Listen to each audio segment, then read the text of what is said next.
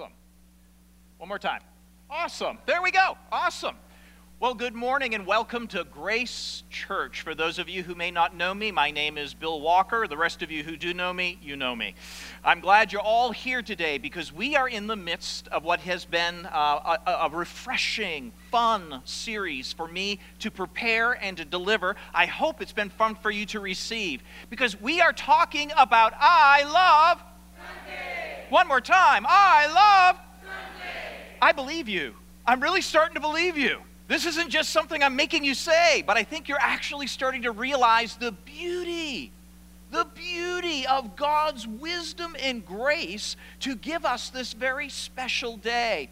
You know, for those of us who have attended church for a long time, Sundays can just be another one of those things that you do out of a sense of habit. I hope this series has helped to refresh that it's not habit that we do this out of. We do it out of love. We do it out of excitement. We do it out of joy. And if you're new to the Christian faith or this whole concept of Sundays, I hope these concepts are powerful for you. Because this whole series is about making Sunday the best day of the week.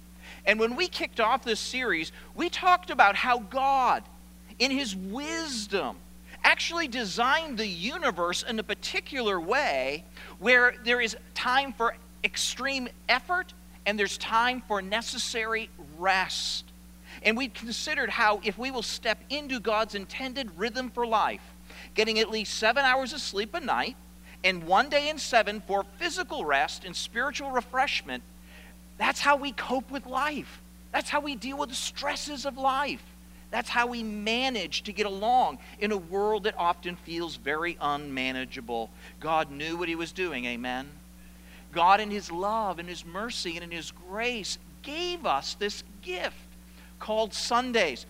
2 weeks ago when we were together, we talked about how Sundays are this unique opportunity in the midst of the relentless undertow of time, designed to give us a sanctuary in the greater rush of time. Sunday worship is a sanctuary. It is a kairos, an opportunity. It's like Rivendell for the Fellowship of the Ring. And again, I love the way that Tolkien put it about them landing in this place in spite of the dark forces that were around them. He said this, the future, good or ill, was not forgotten. I don't expect you to forget all of the things that are on your plate. I don't expect you to forget that you've got all those deadlines coming up this coming week. I don't expect you to forget all the hardships of life. But on Sunday morning, we have an opportunity to not let it have control over the present. And as we're in this time together, as we focus our attention on the living God, we can experience health for our bodies and hope for our souls. What a gift, what a gift, what an exciting gift Sundays are. Out of God's wisdom, out of His love, out of His goodness to us, He gave us this special, special day. Now last week, when we were together, we talked about how Sundays are a key element in giving our children a sense of God consciousness and a growing sense of redemption consciousness, i.e., their need for a relationship with the living God through repentance and through faith. And, Sunday is a part of showing our children how to gain that posture of turning from self and sin and trusting in Jesus as Lord and Savior. That's what Sundays help us to do. It helps to refocus us and reground us in the person and work of Christ. Now, I just want to say that if you weren't with us for any of these weeks, that you can go to our website, gracewaldorf.org. It's actually out there on the computer in the foyer. Click on Messages in the left-hand tab, and each of those messages are available for you to listen to. I think they're worth it if you missed one, because all of this stuff is good stuff, really, really good stuff. Well, today, we're actually going to pick up on the next strain of thought here, and we're going to talk about how Sundays can change your eternity. Or if I could actually put this in a different way, it could actually be said like this: Sundays can change your life for the good forever. Sundays can change your life for the good forever. Today, we get to talk about my favorite topic ever. I'm excited. I'm juiced. Just get ready. Here we go. Today, we're going to talk about the gospel. But before we do, we need to pray. I don't want any lights going out. I don't want any computers rebooting. Let's ask God for grace. Oh, good Father, thank you so much for your generosity to us. Your love and your goodness is all around us. So often we just tend to push through life and not recognize the many, many good blessings that come from you. James says that every good and every perfect gift comes down from the Father above. Sunday, today, is a good gift from you. And I just thank you that each person present here this morning is receiving this gift. And I pray as they receive this gift that you would help them to open it and find beauty in it, joy, rest for their bodies, and refreshment for their souls. Today, Father, I need your help. I so want to share the good news. Help me to do so. In Jesus' name. And the people of God said, amen. Amen. You know what? I love Sundays. I just do. This was before this became my profession, mind you. I'm paid to love Sundays today. You know, that's how that works, right? Yeah, because you work all week long and this is your big day. Yeah, I know. But long before I was ever paid to be good, I was good for nothing. I just want you to know that. I really was. I love Sundays. I've always loved the opportunity to get together with the people of God, the opportunity to get together and to wrap our minds around the great truths of Scripture. Because if you can ground yourself sufficiently in the good news, the gospel, your life will be radically different in every single way.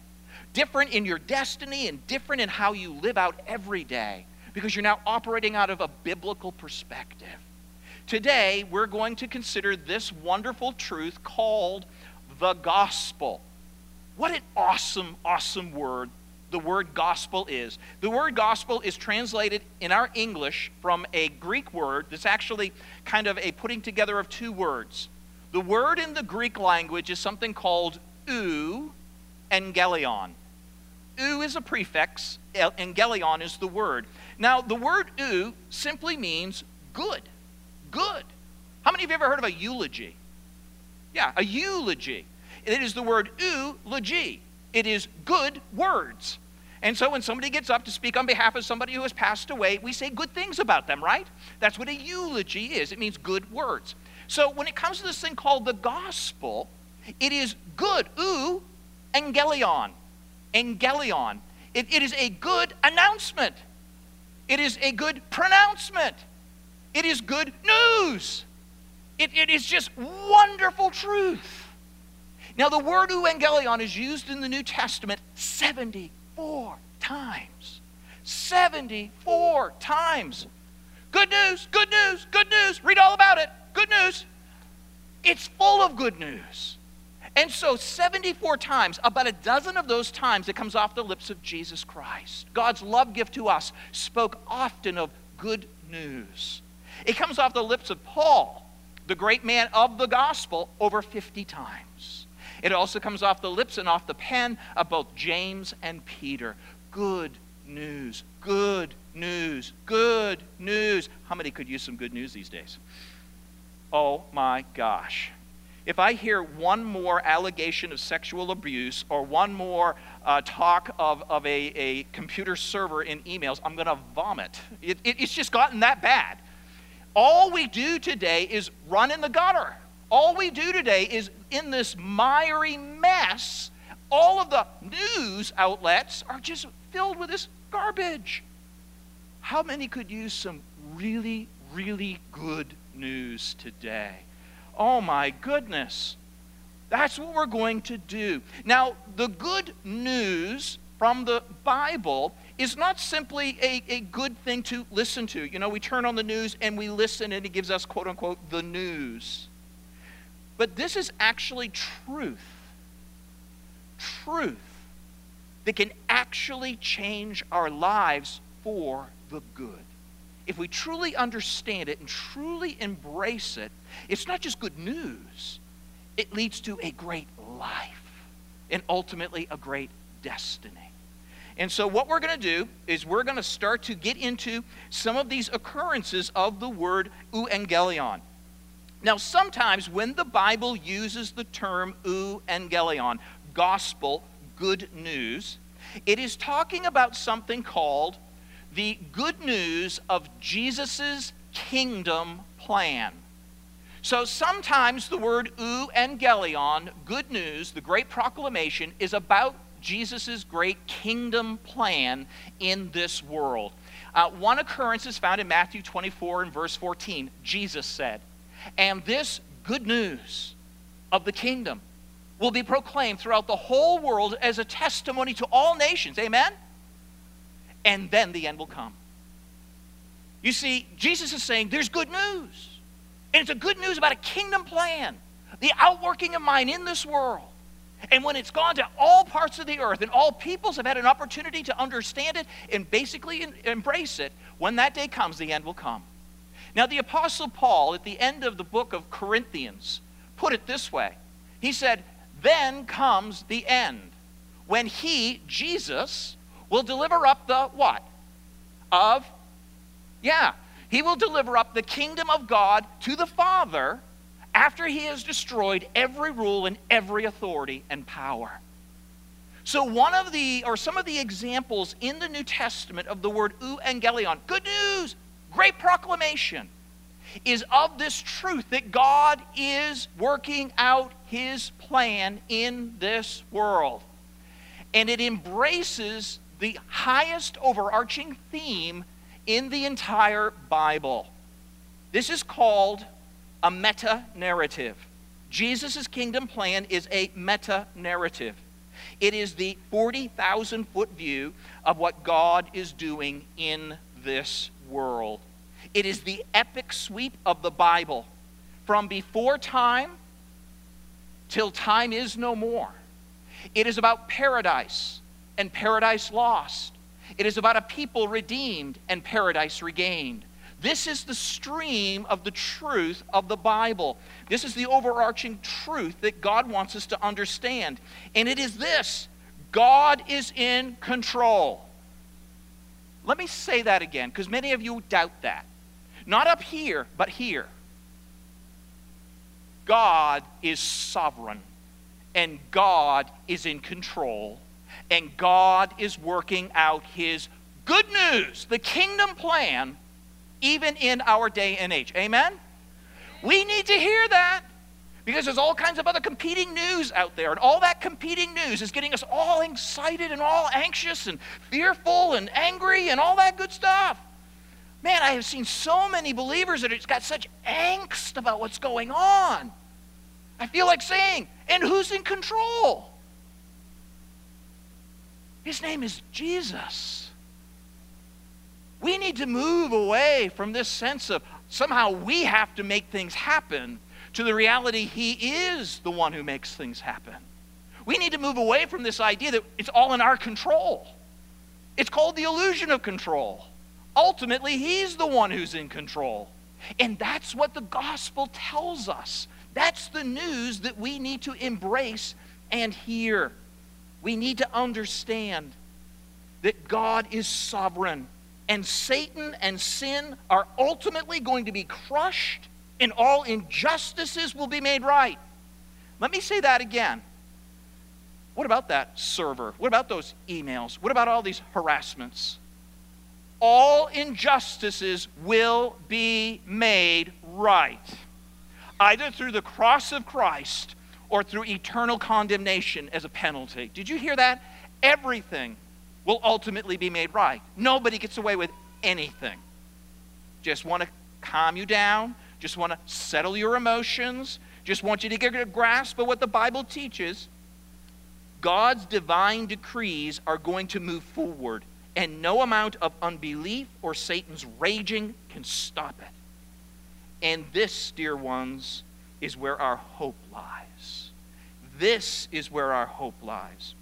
The Bible says, looking unto Jesus, the author and finisher of our faith, looking for the blessed hope and the glorious appearing of the great God and our Savior, Jesus Christ. It is the good news that Jesus will come again, and he will establish his eternal kingdom, and nothing, absolutely nothing will prevent that from happening. And all God's people said, you need to hear that. You need to hear that. In fact, somebody said it much better than I did, so let's listen to what he has to say.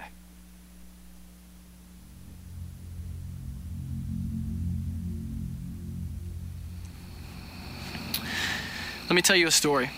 It's no ordinary tale. No, it's the ordinary, from which every other story hails. It's the story of God. It's the story of history, and I'm not the author. No, the author is a glorious mystery. See, long before he would put his pen to the paper, long before there was time or before there was matter, he was there all alone. Father, Son, Holy Spirit, one God in three persons, everlasting in existence, completely satisfied, needing absolutely nothing. He was happy in himself, and his joy was overflowing. The Son in the arms of his holy, righteous Father, the Spirit overshadowing, all glorifying one another. So why would this God even bother to create? The fountain of all happiness, can you improve upon this state? Well, the joy within himself, welling up at such capacity, was so full it must be shared with a glorious society. So the mighty author, quill in hand, to share his infinite mind, his love, his joy, sat down to write his Once Upon a Time. In the beginning, God created the heavens and the earth. He made all things to reflect his beauty and his worth. Mountains, rivers, oceans, trees, all gladly testifying. Endless stars and galaxies declare his glory shining. He made it all, and it was good. And to culminate his work, he fashioned man and breathed to life his special ball of dirt. Man came to life with blinking eyes and was welcomed by God's face. They walked with him every day and night. There was peace and no such thing as shame. God said, be fruitful, fill the earth, and eat from any tree, except for this one, because if you do, you'll surely fall from me. Now, why do this and give this choice? Because he is writing a story, and he's about to show the whole world the fullness of his glory. Conflict enters early on in the script with the snake in the garden doing what he does best, running his lip. Flashback to when this evil was created. He was an angel of heaven who fell when his head got inflated. Banished from God and from his endless mercy, he came down to earth to tempt us with the unworthy. So there in the garden on an ordinary day, he came to the woman and said, did God really say that you should not eat from every tree in the garden? He must not want your happiness, or you'd have total freedom. So pridefully they listened, sinfully they took, and scorned their creator as they ate forbidden fruit. Injustice, my friends, this is injustice. That God should be seen and then treated as a nothing, that man should completely forfeit his joy and dig for fleeting pleasures in the gutters of this world. Fallen now is all mankind, and sure to face his judgment, a world of pain, of toil and strain, and hell forever after. But God would make a promise to preserve himself a people. And through the brokenness of man, oh, could there shine a hero? The plot line continues, some character development, all supporting actors, all fantastic as embellishment. Noah found favor in God's holy sight, and when God sent the floods, he mercifully preserved his life. We come to Abraham, and God made him a covenant. He said, I will bless you, make your offspring abundant. To Isaac and to Jacob, God would come and do the same, and though many dangers came to threaten his perfect plan, the story would go on with the author's full control, and he would lead his people everywhere that they should go. Flash forward now 400 years. In Egypt, there's a Pharaoh who doesn't like God's people growing numerous in freedom. He made them slaves, but God came down and chose his servant Moses, a burning bush, a call to go. His presence was his promise. Moses, tell that Pharaoh now to let my people go so they can freely worship me in the place that I will show. Plagues numerous, God will prove that he is the I am, that Pharaoh's rule is like a pawn in his glorious hand. The waters part, the millions leave to follow their great Savior. He guided them, provided for them, though they were so ungrateful. At Sinai, God gave the law so perfect and so pure. His people soon discovered, though, they could not obey these rules. They tried, they failed, they tried, they failed, compelled to live in sin. They'd bow to worship idols, and they'd bow to God again. They said to God, give us a king, and that will make things better. God, their rightful king, assured them this would be a fetter. They insisted, God relented, gave to them their kings. Some were good, led them to him, some brought idolatry. Then came the prophets, turned back to God. Sometimes the people listened, but mostly they just gave a nod because they all wanted to be him. God will not wink at your sin, the prophets would all say. The people rose to eat and drink, they left to go and play. God finally seemed to have enough and brought a blaring quiet. The prophets ceased, the people waited 400 years of silence. Enter our protagonist, mostly unannounced. The plot is quickly rising now. Who is this guy? Nobody really knows. He's meek, he's humble, unordinary hero. But the craziest thing about this character is, well, unlike the other characters, this is the author himself. His name was Jesus. He was born of a virgin. Fully God, he was perfect. Fully man, he was learning. Different from all the others, but tempted just the same in every single way we are, yet without a single sin. He made the lame to jump and he caused the blind to see. And unlike the religious leaders, he had some real authority because he came from on high. And he came to redeem, not to be served, but to serve his haters and enemies. He loved, he gave, showed us the heart of the author, claimed no glory for himself because he came from his Father, and we hated him for it because we wanted to be God. Despised and rejected, we esteemed him not. Conflict escalating now. It starts with a betrayal. Judas whores his eternal Lord for 30 pieces of silver.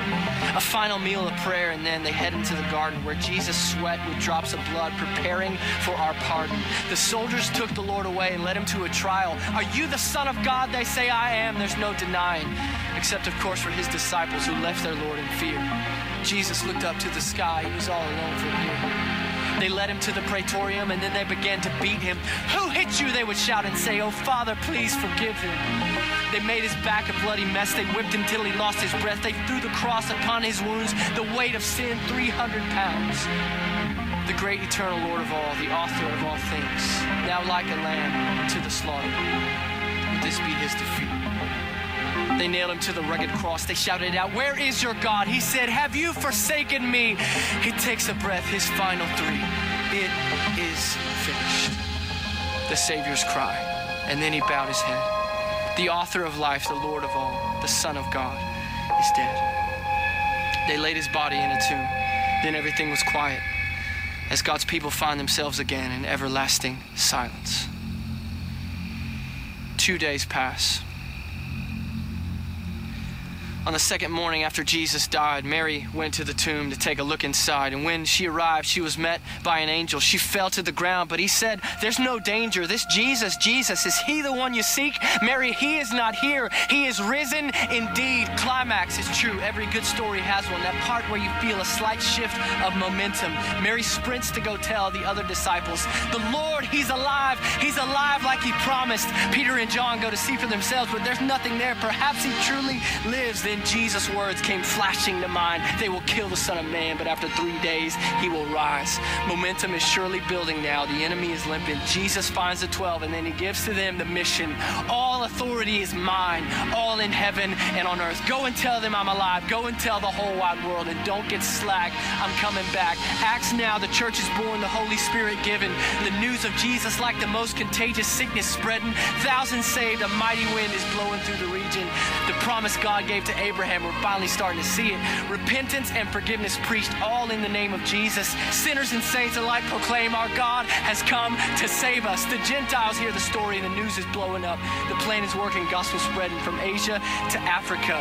Martyrs laying down their lives because they know this story's true. It's a story like no other. It's a movement you cannot undo. Constantine tried to slow it down and turn it into steeples, but an angry monk from Germany wrote some holy gospel thesis. It spread like fire, and then it came to America by sail, and here we are, the 21st century, because the gospel cannot fail. It's the greatest story that's ever been told by the greatest author the world has ever known, but there is some still left to go. Yes, there is some still left to go.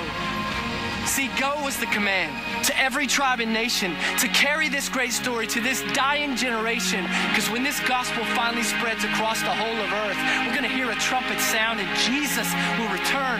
Heaven will be opened and a white horse shall appear, and the one who sits upon it, all his enemies shall fear. His eyes will be like fire and his purpose will be glory. Justice for all evil, life for all who love this story.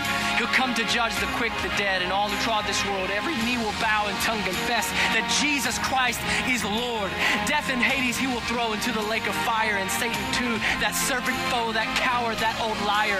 The church will rise, surround the throne, and clothed in glory his. With every tribe and tongue, we will worship him, singing, worthy, worthy is the Lamb who has been slain. Blessing and honor, glory and power forever to his name. And for ages and ages we will sing the praises of our God and King. It's the greatest story that's ever been told by the greatest author the world has ever known. Yeah, the bad guys lose, the good guys win. Jesus is Lord of all the earth.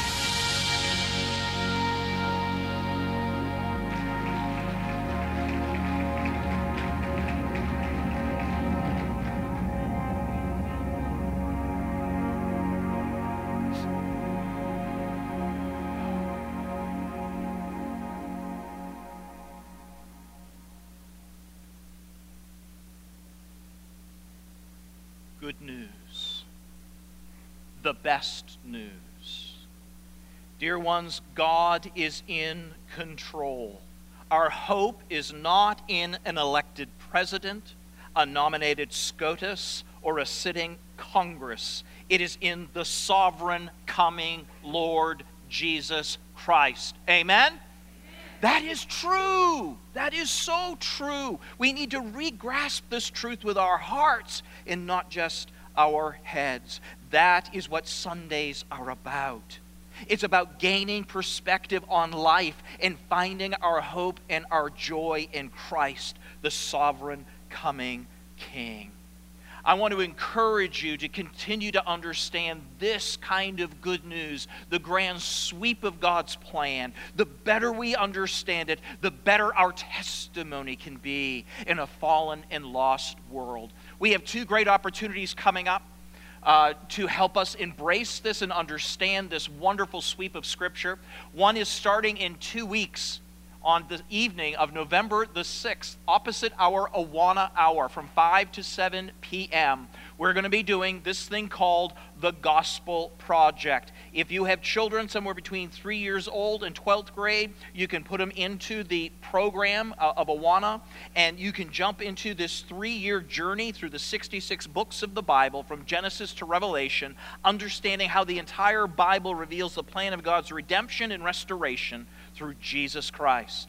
Every session will lead you to the gospel of Christ as a source of life transformation and the foundation for spiritual growth. Every session will challenge you to consider how the gospel compels us to live on mission every day.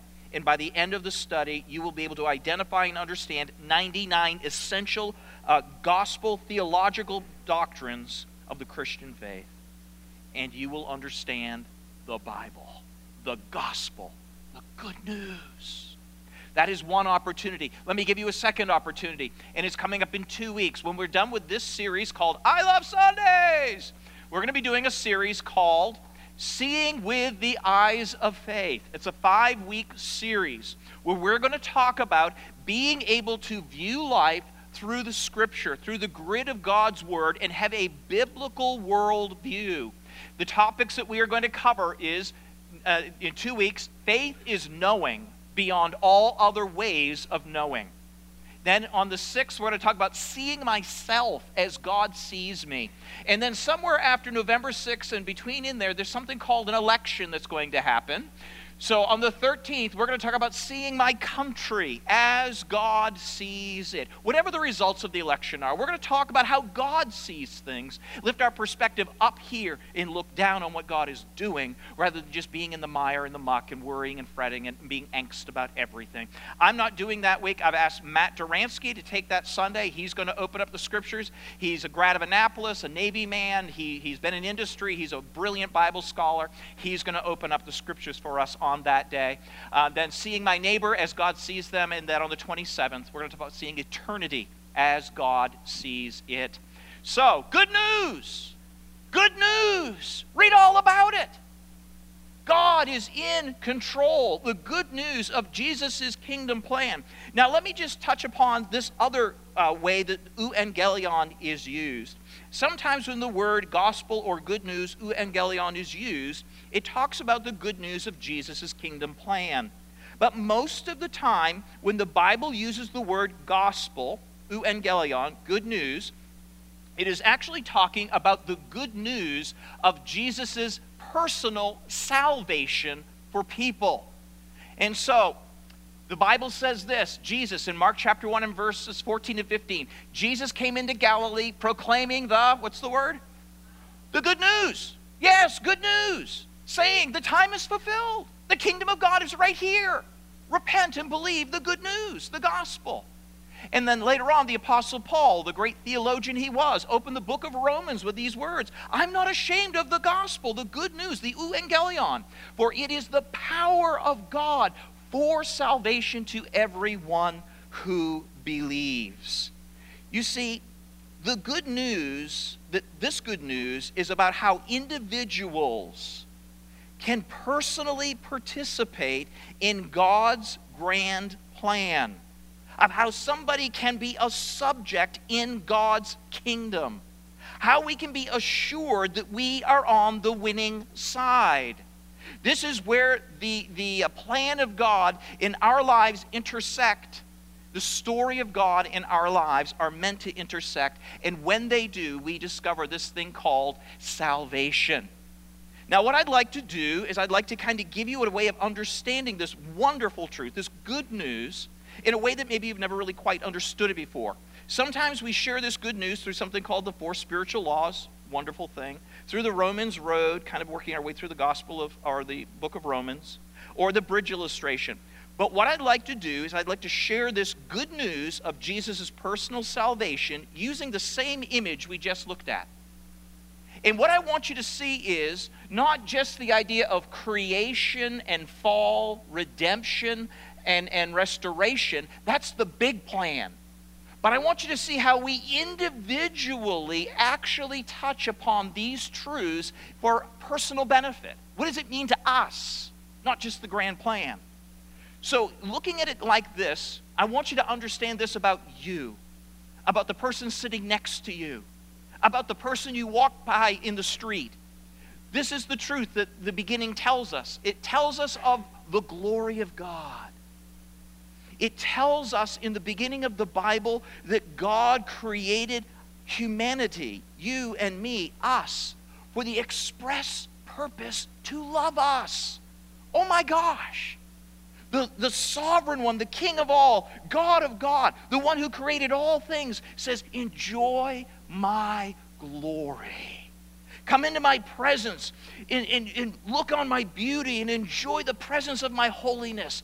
Know me, love me, follow me, serve me. This is what we were created for. The Bible puts it like this. It says in Genesis chapter 1 and verse 26, God said, the Godhead said, let us make man in our image after our likeness. For relationship. For relationship. We were designed by God to find in God our lives. And you know, we all have that faint echo in our soul saying, there's more, there's got to be more. The Bible says that God has put eternity in our hearts. So we all have this sense of resonance, that there's something else, there's more. Because the original state was actually lost. Then we move into what the Bible calls the time of sin, where humanity stepped into or away from God and chose their own path.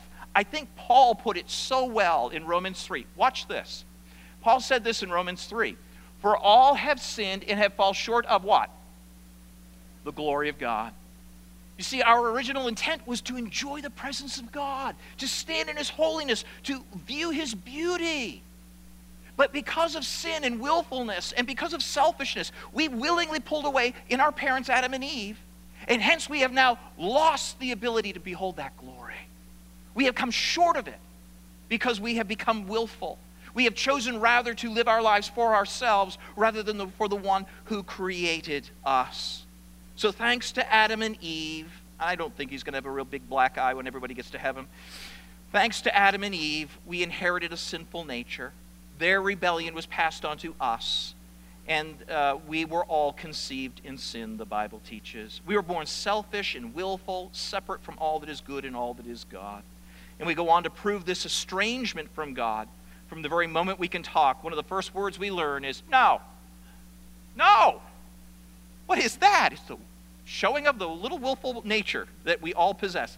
The second word, beyond mama, dada, is mine. Mine. No, mine. Mine. And then the moment kids can walk, they go their own way, don't they? They run away.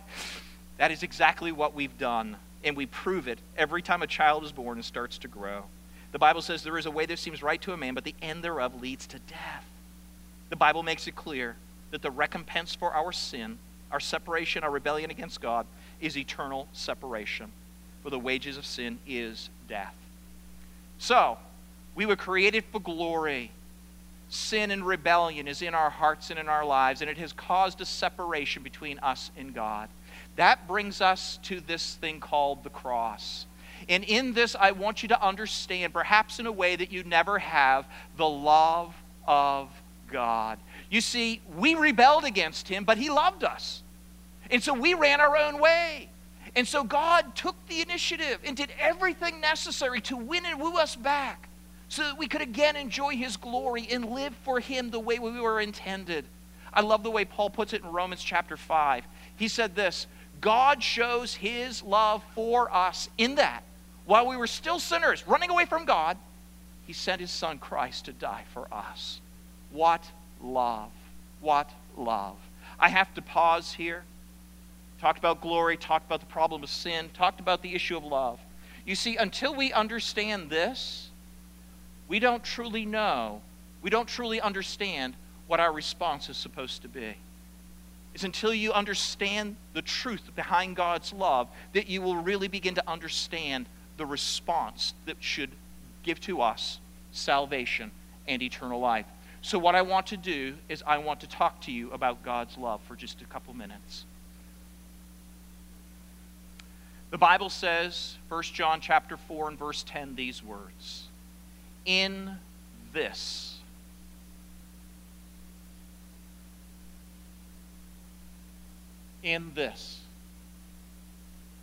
is love. It's not that we have loved God, but rather God has loved us, and he has sent his son to be the propitiation for our sins. What on earth is a propitiation? Well, a propitiation simply means this.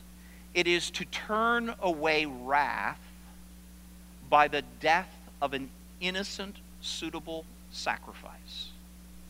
It is to turn away wrath, the rightful judgment of God on sin, through the death of an innocent, suitable sacrifice. And so the Bible says this, surely he, Isaiah 53, surely he has borne our griefs and carried our sorrows. We esteemed him stricken. The idea is to be smacked, smitten by God and afflicted.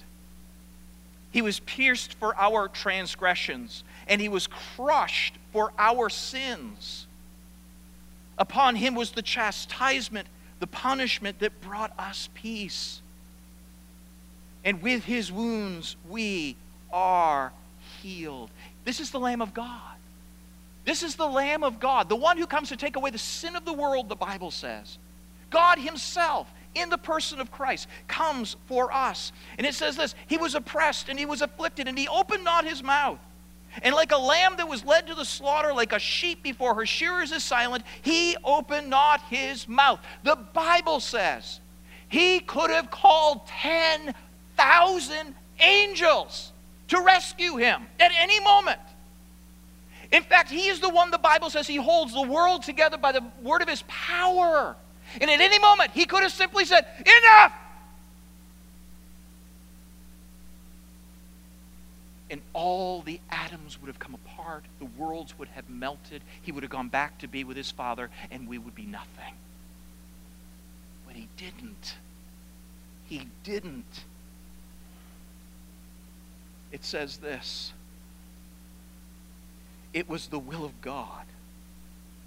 It was the love of the Lord to crush him and to put him to grief when his soul makes an offering for our guilt. That's love. That's love. You see, only when you understand love will we know the true response. And the true response that should come from us when we understand this love is simply this. Acts 17 and verse 30 says this. Now he, God, commands everyone everywhere to repent of their sins and to turn to him. If you understand love, you know that there's nothing in your life that merits it. There's nothing good in you that God says, I'm going to just kill my son for you. No. He did it freely and fully for sinners like you and me. And our response when we embrace and understand that kind of love is to repent. I'm going to end with this great definition of repentance. It's a necessary step in truly grasping salvation. Repentance means turning. Turning from as much as I know of my sin to give as much as I know of myself to as much as I know of God. That is what the Bible says should be our response in light of God's love. Turning from my sin, embracing him as best I know how. Right now, as we conclude this morning, good news, good news. Today is the day you have an opportunity to step into the story of God, to be on the winning side, and to know for sure that you're a subject in his kingdom. And it begins with repentance and faith in Christ. So I'm going to bow my head right now. I would like everybody else to do the same. And if you have never made this commitment to Christ, if you've never given over your life in surrender to him, if you've never just been enveloped by his love and submitted to it, now is your great chance. I want to encourage you to do so. Right now, in the presence of God, from your heart of hearts, you could express something like this. Again, these are just words. Let them be true for you and not just mine. Dear God, thank you for your great love. Thank you for your willingness to send your own Son, the Son of your love, the second member of the Trinity, to die for me. Who am I, oh God? Who am I to receive such a gift? Right now, oh God, as best as I look at my own life, I see my sin, I see my rebellion, I see my running from you. I see the things I'm choosing that I know are wrong. Right now, as best as I understand, I turn from my sin, oh God. And I turn to you. And I wrap the arms of faith around you. As much as I understand, oh God, I want you. I want you in my heart. I want you in my life. And I want to live to know you. Father, thank you for being my Father. The Bible says, as many as received him, to them gave he the right to become the children of God, even to those who believe in Jesus' name. Father, bring this truth home to hearts today, and may there be angels rejoicing in heaven as a result of somebody today surrendering to pure love. In Jesus' name. And the people of God said, amen.